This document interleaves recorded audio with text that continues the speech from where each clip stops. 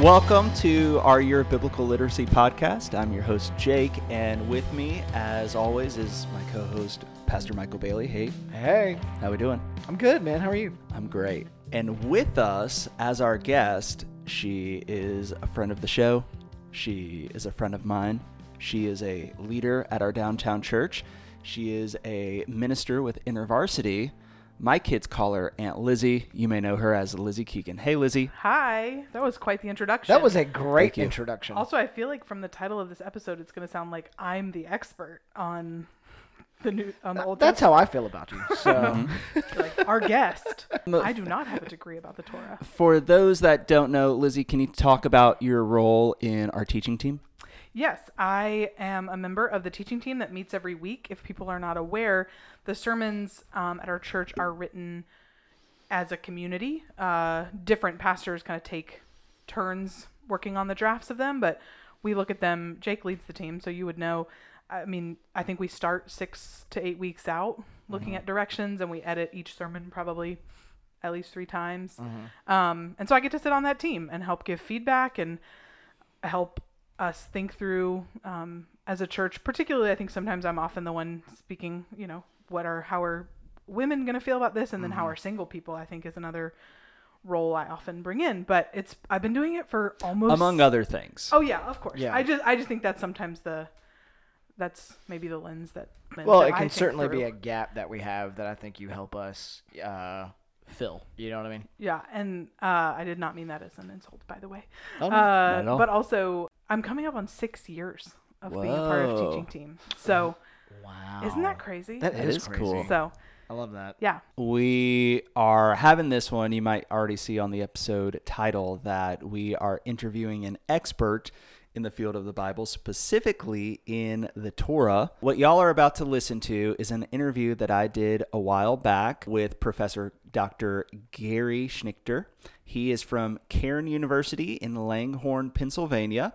He is the distinguished professor of Old Testament there. He's written numerous things, a few of them that I want to highlight. He's written this giant book called The Old Testament Use of the Old Testament, which I think is on the shelf right there. there. There it is. Look at it.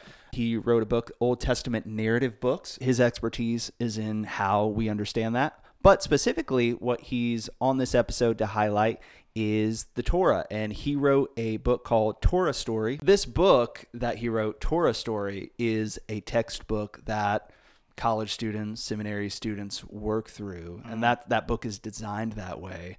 And he's had a number of people, other well-known professors kind of in the field of Torah studies, actually work with him to put this book together. It's in its second edition, but it's very fascinating. So as we were doing this series and talking about the importance of the Torah and the importance of narrative within the Torah, I thought, man, this is our guy. So He quite literally wrote the book. Yeah, exactly.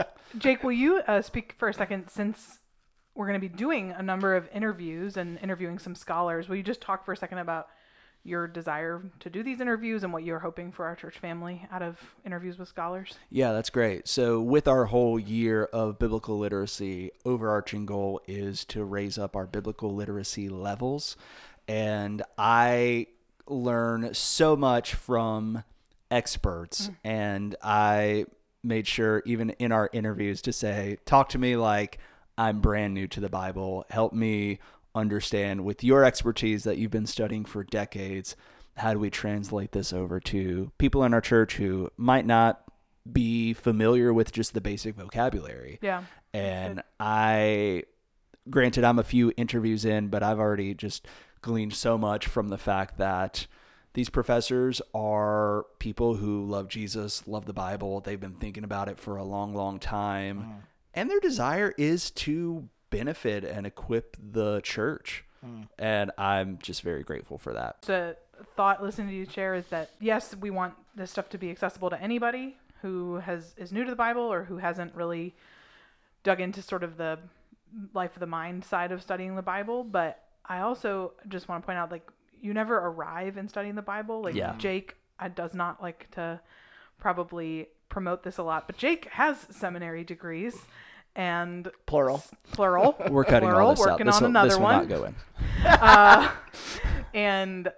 But still is hungry to learn and Yeah. learn from experts. Like I know there are people in our church who have degrees from Bible colleges, from seminaries, those kind of things, but you never arrive. We always want to Yep. be learning from people who've studied more than we have. Absolutely. Yeah, that's something we talked about in, I think, one of the previous episodes of just how much of a treasure trove the Bible really is. Like, you don't ever arrive. Like, the well just goes so deep. And that's a bit, I think, of what we're even trying to do with this whole year by providing all of this supplemental stuff for our churches is, hey, guys, the well is deep. Let's drink. That, For that kind sure. of thing. That's good. Before we listen to this quick little disclaimer, so we get a little technical in the interview. Dr. Gary Schnittjer mentions in the interview, he uses this word prolegomena. But just a quick disclaimer as to what he means by that, because I think it's pretty helpful in how we understand the Torah. So prolegomena is German, and essentially it's a reference to historical criticism of the Old Testament, Okay. and specifically historical criticism of the Torah. So basically, historical criticism kind of emerged out of Darwinian theories. Darwin posits that here is this complex organism, and the only way we can explain this complexity is if it evolved over time. And over time, it evolved into this complex thing that we have now. Academics way back when took that idea and related it to the Bible, specifically with the Torah. The Torah is a really complex piece of literature. How did we arrive here? It must be that it originated from these smaller pieces that then evolved over time to the book that we have.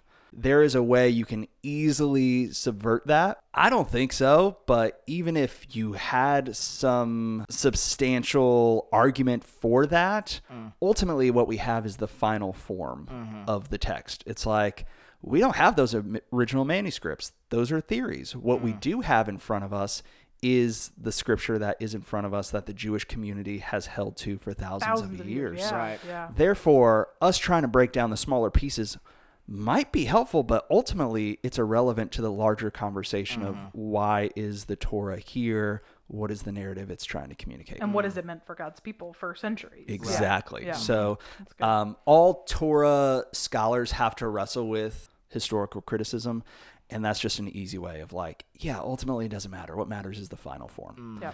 So that's important to know for some of our conversation, but all in all, we hope you enjoy this. Again, this is Dr. Gary Schnittjer from Cairn University, author of The Torah Story. Enjoy.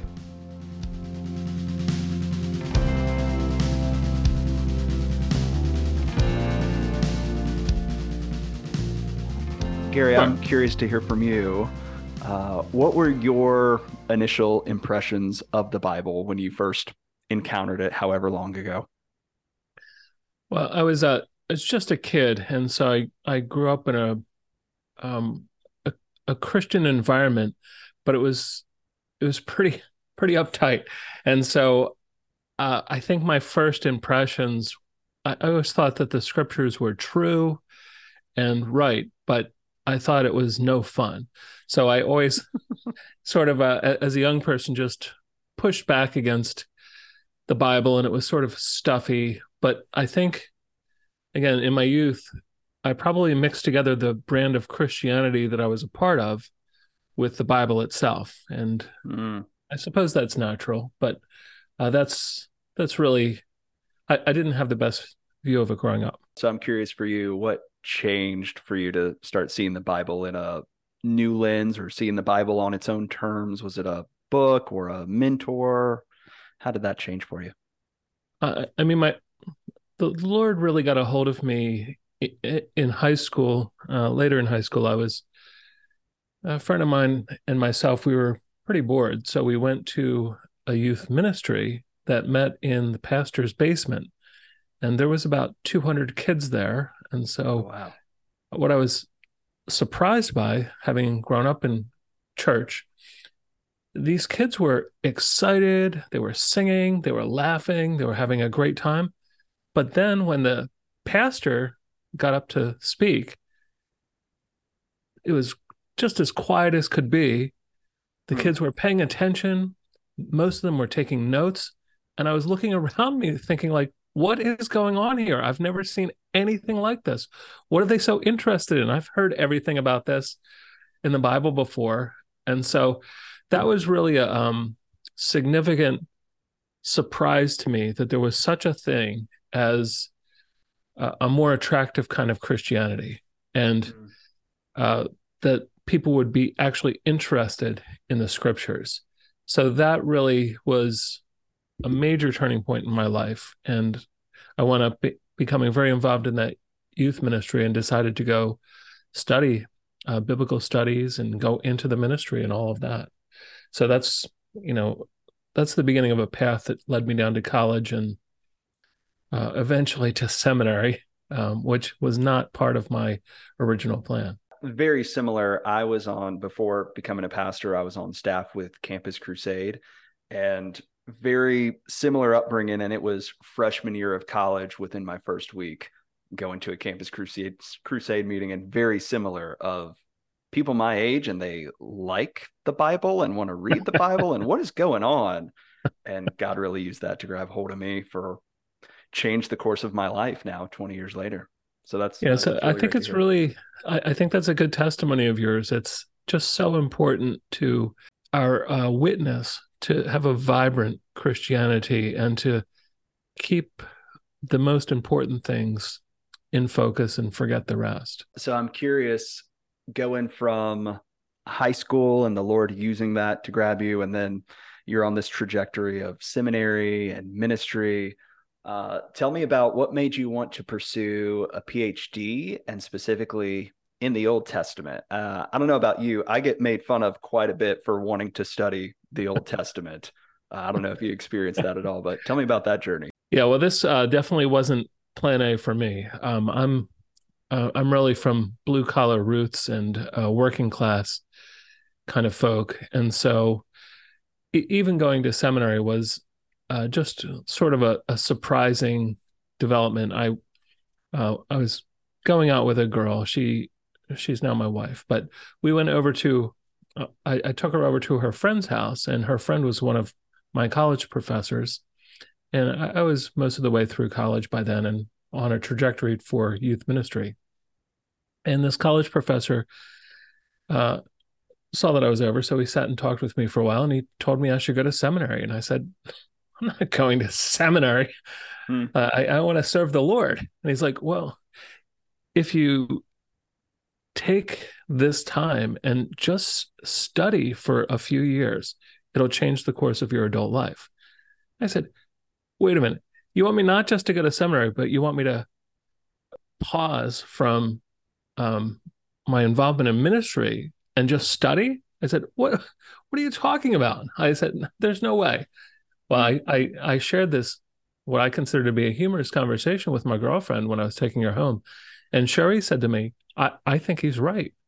And so it was just this moment of turning my mind to say, well, I wonder if I should go to seminary. And so that set of conversations led to, I decided to go to seminary. I did not have a PhD in mind at the time. I guess I'm not a very good planner, because I wound up not really deciding to do these things until after the fact. But I think one of the there's too many factors to say why I made any other decisions, because I've never been one to be planning ahead and trying to figure all that out. But I think that some of the reading I had done was focused on the Old Testament as scripture.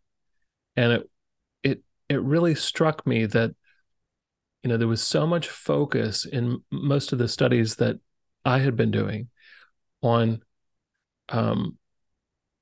we call it critical source criticism, and it was very dominant.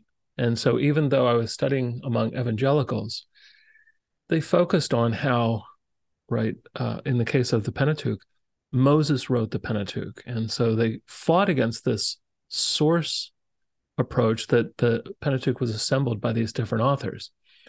And whether there's truth to all this or not is not the point. The point is, we spent very little time actually studying the Old Testament as scripture. Yeah. And so reading that book and realizing, well, wait a minute, let's just say that there's some truth to all this that we've been doing. When are we actually going to get around to studying the Bible instead of studying all these prolegomena and all this introductory sorts of things? We need to study the Bible. And so that was a major factor, is doing that reading. And the technical term is, I guess they call it canonical criticism back in those days, in the 1980s, 1990s. But I think it was just the realization that this is scripture, and it wasn't the Old Testament. It was the Bible of Jesus. It was the Bible of Paul. And so, I mean, these are maybe pedestrian sorts of observations today, but if you can think back or imagine back when you do your reading, Jake, to the sort of things that were current back then, nobody was doing literary approaches like you're doing to the Old Testament. I think that's a great segue into my next question. So you wrote the book on Torah, like you have I'm looking at it right now on my desk. I didn't write Torah. Right. Outside of Moses, there's Moses and then you. And you give the source criticism, you give that like just one paragraph in the textbook. But other than that, I mean, you are breaking down, here's what each book is trying to accomplish. Here's what Torah is trying to accomplish.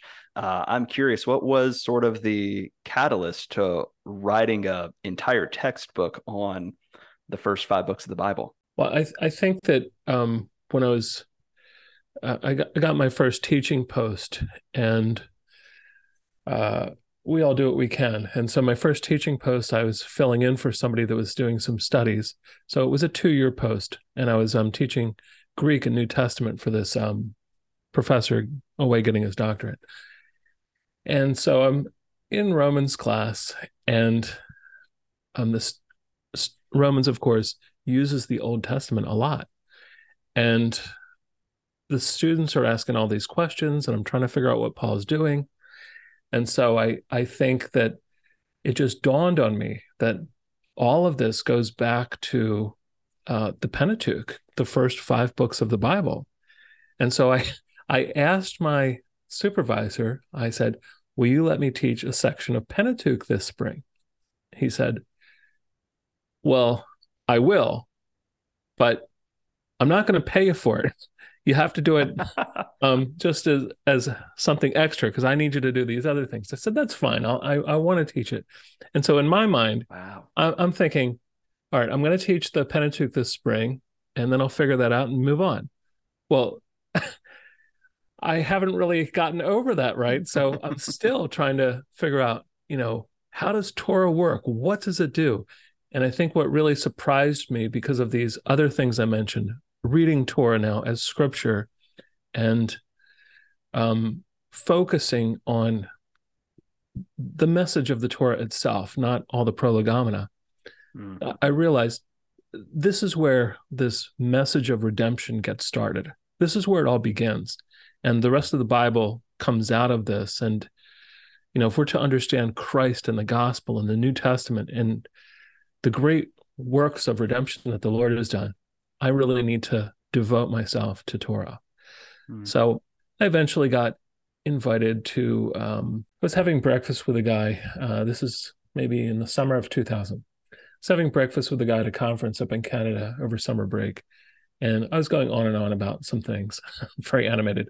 And after breakfast, a very nice gentleman, he says, listen, he says, I work for Zondervan Publishing House. If you'd be interested in putting together a proposal, I'd love to see it and do something. So I sent him the proposal, and he hated it.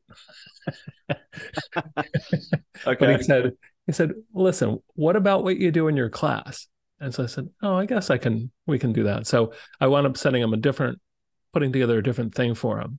And that eventually became Torah Story, which I guess you probably know. When we're recording this, I just was able to put it out in 2nd edition this year. So it was very, very, I'm just grateful to the Lord for the really good reception of the book, and how it's definitely helped me and my students, but I think I'm glad that it's been of use to other people as well. I want to dive more into Torah story, but first, zooming out just a little bit. Before we get into your area of expertise, what do you think people approaching the Bible, perhaps for the first time, need to know about the Bible? And where does Torah, Pentateuch, the first 5 books, how does that fit into the overall big picture of what the Bible is trying to communicate to us? I think that one of the things that really would help today, and I'm speaking especially to our moment, there's so much pushback against Christianity and organized religion, the Bible, the God of the Bible. And because of the rise of the internet, for lack of a better term, just in these past couple of decades, there's all sorts of just outrageous things that people think they know about the Bible that are so contrary to what we find in the Bible. So I think the thing I would especially just suggest is anyone who can push off everything, all of the noise from our critical secular culture, even some of the noise from sort of the politicking within Christianity, and just read the Bible. I would encourage a person to try to read the Bible with an open mind, with questions, and to consider it without trying to look for these problems that so many have pointed to when they say, the God of the Bible hates people and Christians hate people. Well, that's not a helpful starting point for reading the Bible. So I would say that. And on the other side, I mean, many Christians, of course, they have all sorts of agendas too. And it's really amazing how, in the name of good things like Jesus, the Messiah, the Son of God, and the New Testament, that the Old Testament and especially the Torah has been sort of given this backhanded treatment by so many Christians. And it's such a failure because, no New Testament author and the Lord Jesus Christ himself, they never put down Torah or the Old Testament. They recognize that the gospel begins in Torah, and that the only way to have a plan of redemption and to have a Messiah and to have a gospel is to have an Old Testament. I mean, we had the gospel and we had a Messiah before there was a New Testament, but there can never, ever be any such thing as a Messiah or the gospel without Torah. That's good. So just to unpack that a little bit, when you said there was a Messiah gospel before the New Testament, like Jesus entering time and history before the New Testament scriptures were written. So that's correct. I mean, there's no need for a New Testament, but there definitely is a need for the Old Testament. And so, I'm glad we have the New Testament, but, one thing that maybe a lot of people don't think of when they're preferring the New Testament, Jesus of Nazareth is practically an Old Testament professor, and his students and all of the other writers of the New Testament are practically Old Testament professors. The New Testament is about the Old Testament come to fruition in the gospel of Christ. Yeah. And I don't think that those that prefer the New Testament and don't have time for the Old Testament realize what they're saying. I mean, I don't think they could. I'm curious to get your thoughts on this. I'm going a little off book, but I had a New Testament professor of mine talk about how if the Gospels are sort of the center of gravity for the New Testament, so you have Acts and the epistles, everything is sort of stemming off of what happened within the fourfold gospel account, that Torah is like that for the Old Testament. It is the center of gravity, and then everything else is sort of playing off of themes and ideas that occur within those first 5 books. I'm curious, is that accurate? Would you nuance that out a little bit more? I thought it was helpful, but I'm curious to get your thoughts on that. Yeah, I think that that's a way to put it. I mean, we can make it concrete rather than just abstract. But if we take a New Testament book like the letter to the Hebrews by an unknown author, well, the author is almost always interested in interacting with the themes and the message of Torah, but he almost never quotes Torah. He in Hebrews 2, he's interested in creation. So he quotes Psalm 8, which is one of David's reflections on Genesis. When he's interested in the sacrificial system, he quotes from Psalm chapter 40. When he's interested in the Mosaic covenant, he quotes from Jeremiah chapter 31. When he's interested in each thing, let's just say, he's accessing not directly Torah, but Torah is underneath of it, and that's all its themes, but he's accessing all of these interpretations of Torah, which are in what we call the prophets and the other writings of the Old Testament. So I think that what happens then is, because of the centrality of Torah in the Old Testament's already in motion. And so the New Testament is not starting from scratch. And so while I agree with your New Testament professor in the sense that something really profound happened in the revelation of God in Christ, and it emanates through the New Testament. But this gospel doesn't start then. This is a continuation of something that's been going on for 1,000 years, from the time of Moses and the redemption of God's people from Egypt. So let's sort of dive in a little bit more with that and what you just said, as far as all of this stuff. We see the gospel happening within Torah. Again, for new Bible readers or people just trying to get more situated with the Old Testament, you argue for Torah, first 5 books. That is, I think I have the exact quote in here somewhere. The Torah is the beginning of the gospel. There is no such thing as an adequate grasp of the gospel without apprenticeship on the Torah. I love that statement so much. Will you give me sort of a 30,000 foot view of Torah? What is it trying to accomplish when we say the gospel? I'm looking through, I don't see Jesus mentioned anywhere. So what are we saying when we say that? And that's kind of important, because one of the trends today that sort of mutes the message is many Christians are fond of either looking for Jesus in every verse, or sort of starting with the New Testament and sort of pushing this message backwards. So I would just suggest it's really helpful to read forward and to start with questions, not answers. Because when we look at the earliest Christians, they didn't do anything to the Old Testament. They didn't tweak it. They didn't adjust it. They didn't edit it. It doesn't need anything. It's already pointing forward. So to come into the first 5 books of the Bible with questions and reading forward, that gives the reader an opportunity to see how Exodus, the book of Exodus, culminates in the miracle of forgiveness, how Leviticus resituates reality for God's people, for now they're worshipers who ever need to be preparing to come into the courts of the Lord. The book of Numbers warns of the dangers of temptation and the dangers of self-indulgence. And Deuteronomy shows how God's people need to look forward. Of course, they look back, and that's how they look forward. They look back at what God has done through his covenants with Abraham and his great salvation of his people.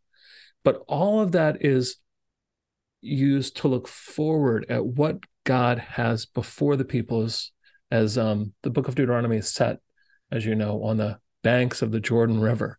They can see the land of promise that God had sworn to give to their ancestors.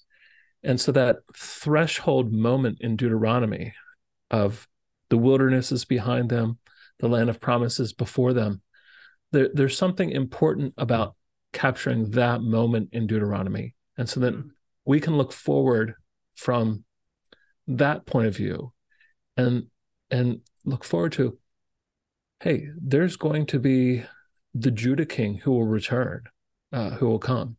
There's going to be a prophet like Moses that will arise. So there's some specific expectations, but we don't need to just narrowly focus on that. I think that when we read forward, that really provides the way to get sort of a redemptive framework for how we study God's revelation, that it culminates in the coming of Christ. But we don't need to get to that too early. God took us time to get there. As I think about Torah and Pentateuch, I think most people can tend to lump it into two genres.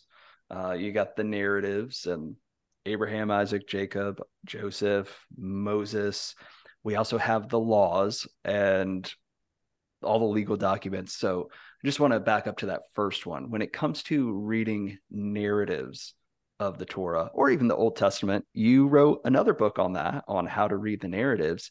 Yes.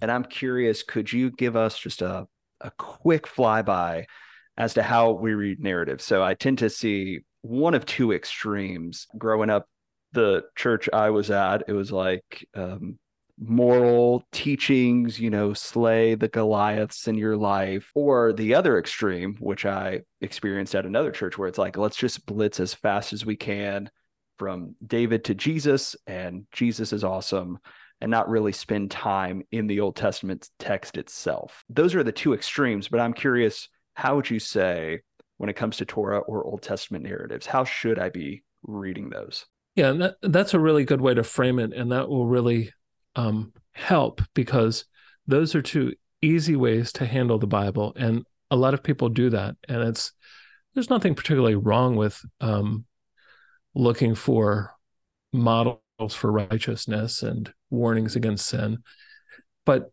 that's not really the function of narratives. Narratives are answering a different question. They're answering the question of identity. So when I meet you, Jake, I introduce myself to you and you introduce yourself to me, we don't list a bunch of facts, and we don't like point to these little, if we did, I'd be like, stop giving me your resume, tell me who you are, and then you would give me a narrative, because we frame our identity, we frame the significance and meaning of our lives within a narrative framework. And so then the questions really that the Old Testament narratives are answering is, who is Israel? Why are they here? Where are they going? Or if we want to just make it slightly more friendly for New Testament folk, who are the people of God? Why are they here? Where are they going? And that's where the answer is in terms of a redemptive framework of God's revelation. He reveals himself in mighty acts. He reveals himself through the prophetic word. But that's how we know who the Messiah is. We would only know who the Messiah is within this framework. And we who follow the Messiah, the Son of God, we have a severe identity crisis if we're not able to tell the story of God's redemption that culminates in the gospel of Christ. I mean, we don't really know who we are then. You're right. We are just left to moralizing. At that point, anybody can really make the Bible say anything. It is fascinating to think how much of the Old Testament and how much of the Torah is narrative and trying to capture our imaginations. And I think it's one thing, as Westerners, I think we just want the bite size, give me the bullet points, give me the facts. And the Bible is doing a different thing and sort of inviting us into this story to meditate on and inhabit. For sure. And I would just add to that. I mean, we don't have to slight the legal standards either. And I don't think you're doing that. But it's I think that so often the Old Testament is just framed creation, the fall of humans into sin. Okay, where's Calvary? And then we just jump past this whole, there's no covenants, there's no chosen people, there's no redemption, there's no prophets, there's no exile and return. So the whole story that makes sense of the gospel of Christ is just jettisoned.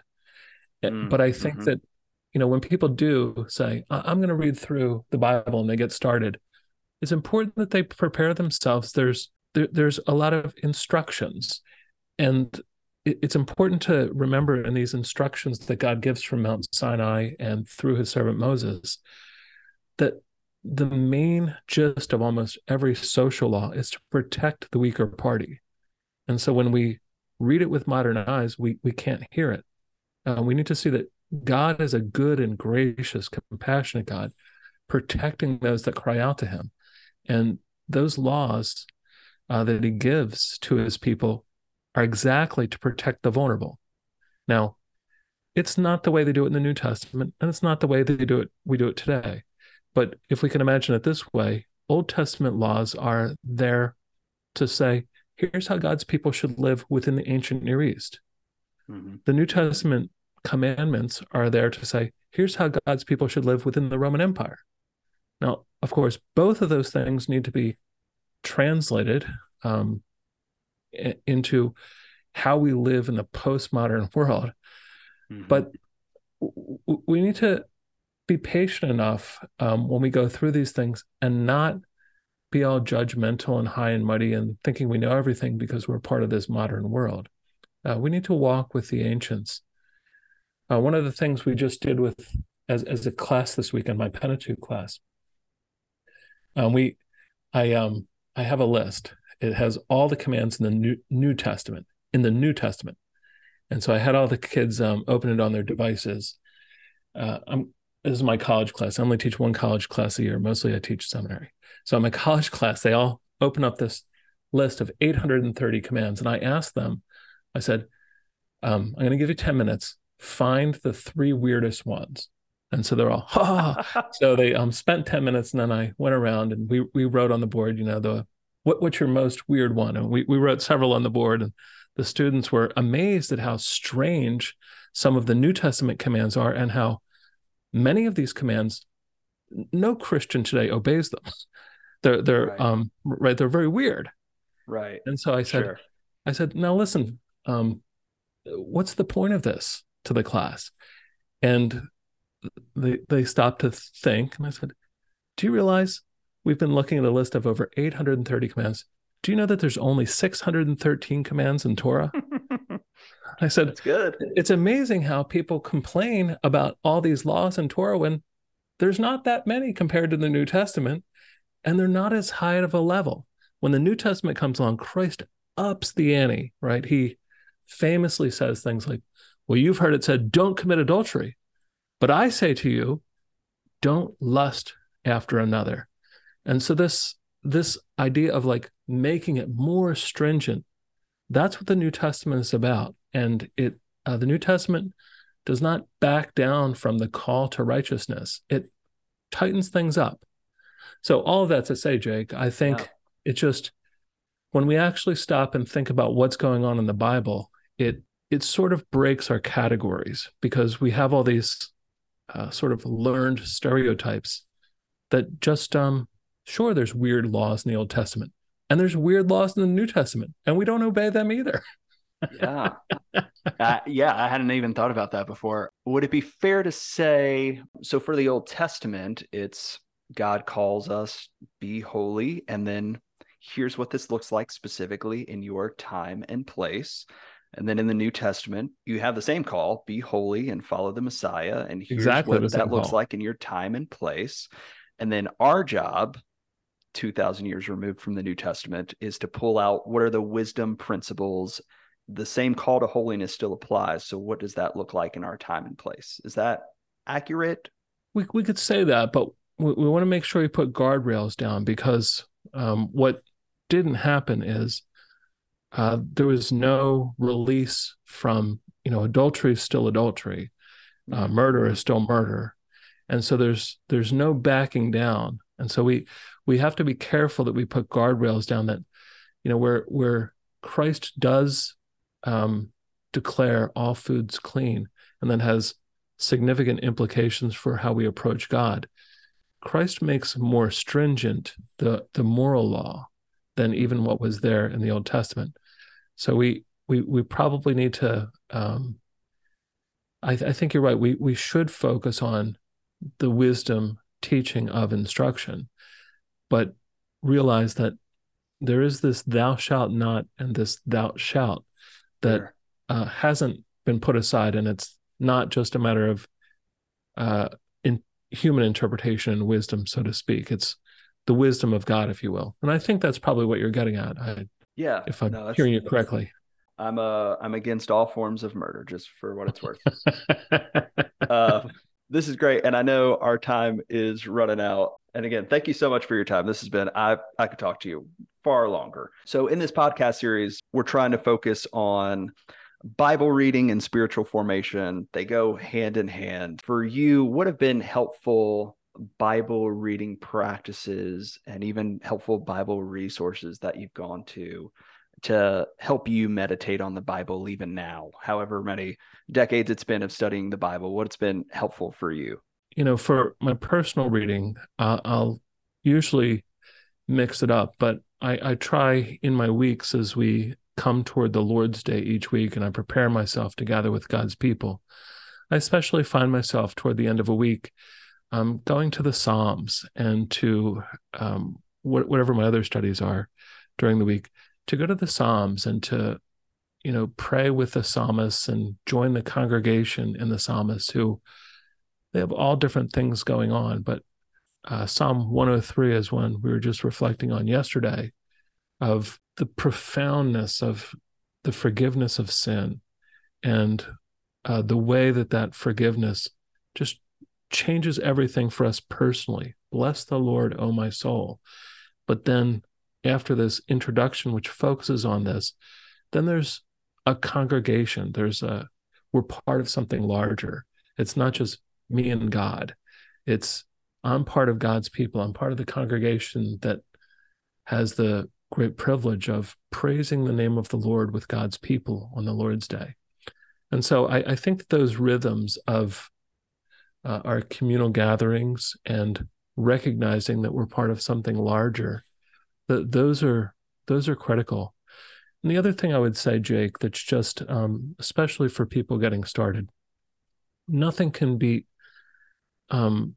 spending time studying the scripture with a trusted teacher, and to have courses at our local church to help us to work through the scriptures, especially with trusted guides.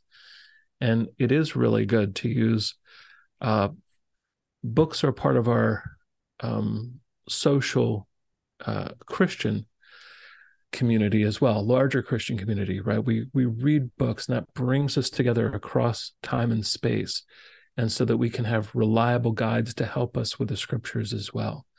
So I think all of those kinds of things are what's helped me, because I get very excited about the Bible, and so I need trusted teachers to say, well, hold on there. Let's take a step back. You might want to rethink that. And we all need that, because when we're able to get that vibrant truth that's part of God's revelation, we also need guardrails so that we can not get carried away and do something that's really useful with our lives. It's so helpful, and that's a great question to close on. So thank you, Gary, for your time. I know I took up a little bit too much. We'll just have to talk again another time. Yeah, it's a pleasure, Jake. And I really hope that you and your folks there that you're studying with, I'm really encouraged that you're devoting yourselves to God's word, all of it, all the way back to the beginning of it. That's a really terrific way to devote yourself to His will.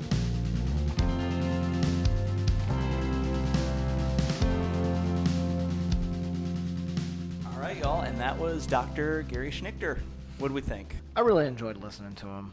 A couple of things really popped out to me. One, and this is potentially more on the sentimental end than anything else. I loved getting to hear just a little bit of his story of coming to faith and what inspired his interest, and just kind of where he was even at in terms of his journey with Jesus. It kind of felt like he, and I think probably in his words, backed into the career that he's into now. His vision for his life was something different. But I love getting to hear how Jesus just met people and changed people. I think sometimes when we think about particularly biblical academics, it can be easy to think of them as they operate in this other world, up in their little academic ivory tower, they're not, this whole Christianity thing isn't to them what it is to us here on the ground level. But that's just not true.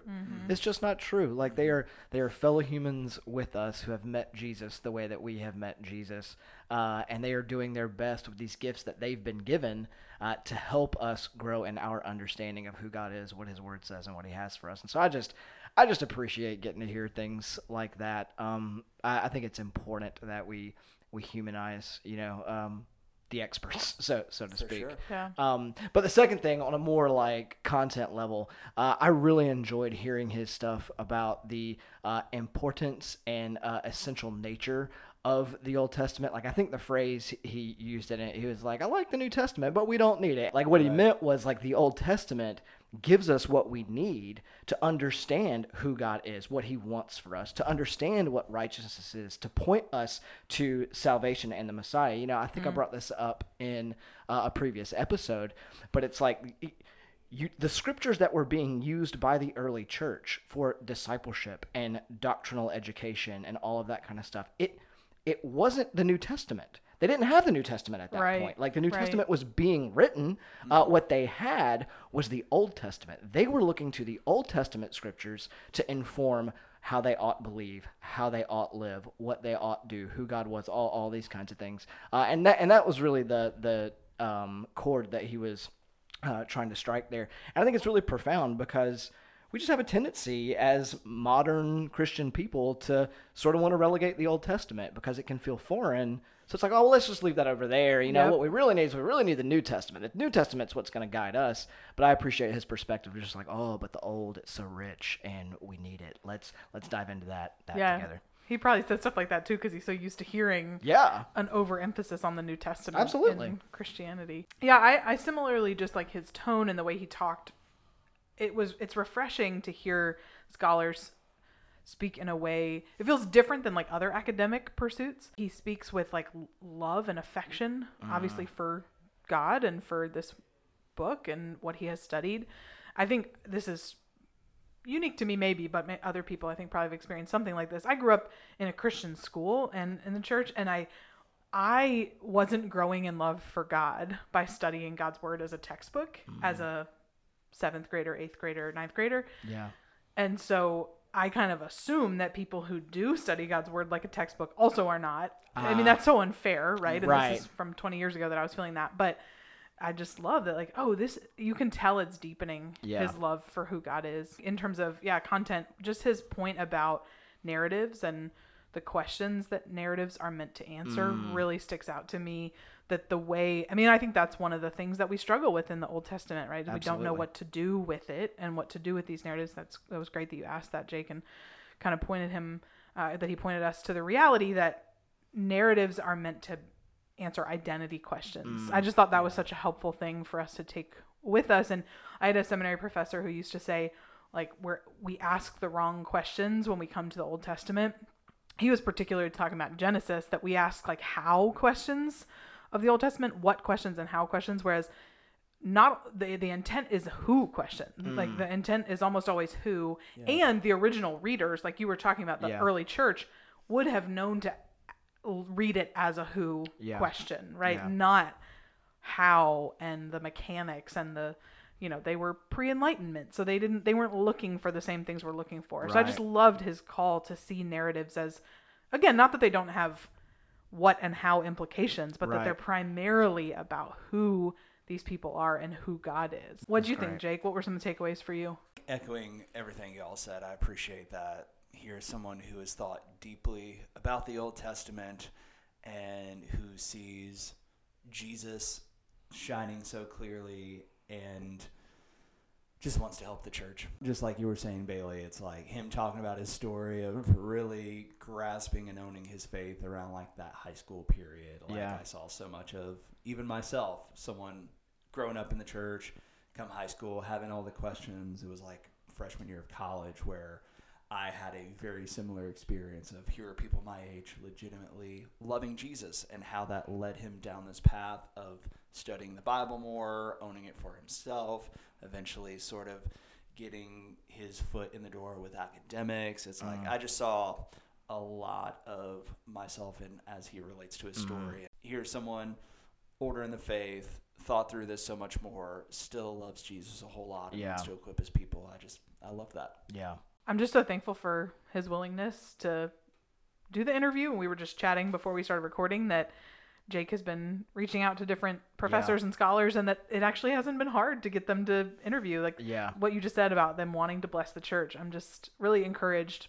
Again, it might be our stereotypes of professors coming out or of academics or whatever, but I just love their willingness, his willingness to talk to you and to bless our church family. Dr. Gary Schnittjer, like I mentioned at the beginning, he's written a number of books. The links are in the show notes. Would highly recommend all of those to you. And since we are studying stories within the Torah, would highly recommend Torah Story. It unpacks all the themes within those first 5 books, how they're all interconnected, how they're foundational to the Old Testament and understanding the New Testament, how it connects to Jesus. It's awesome. I can't recommend it enough. Maybe I say that because I geek out on this stuff, but it's just, a little bit. It's so good. So would highly recommend that to y'all. All right. So until next time, talk to y'all later. Bye. Bye, guys.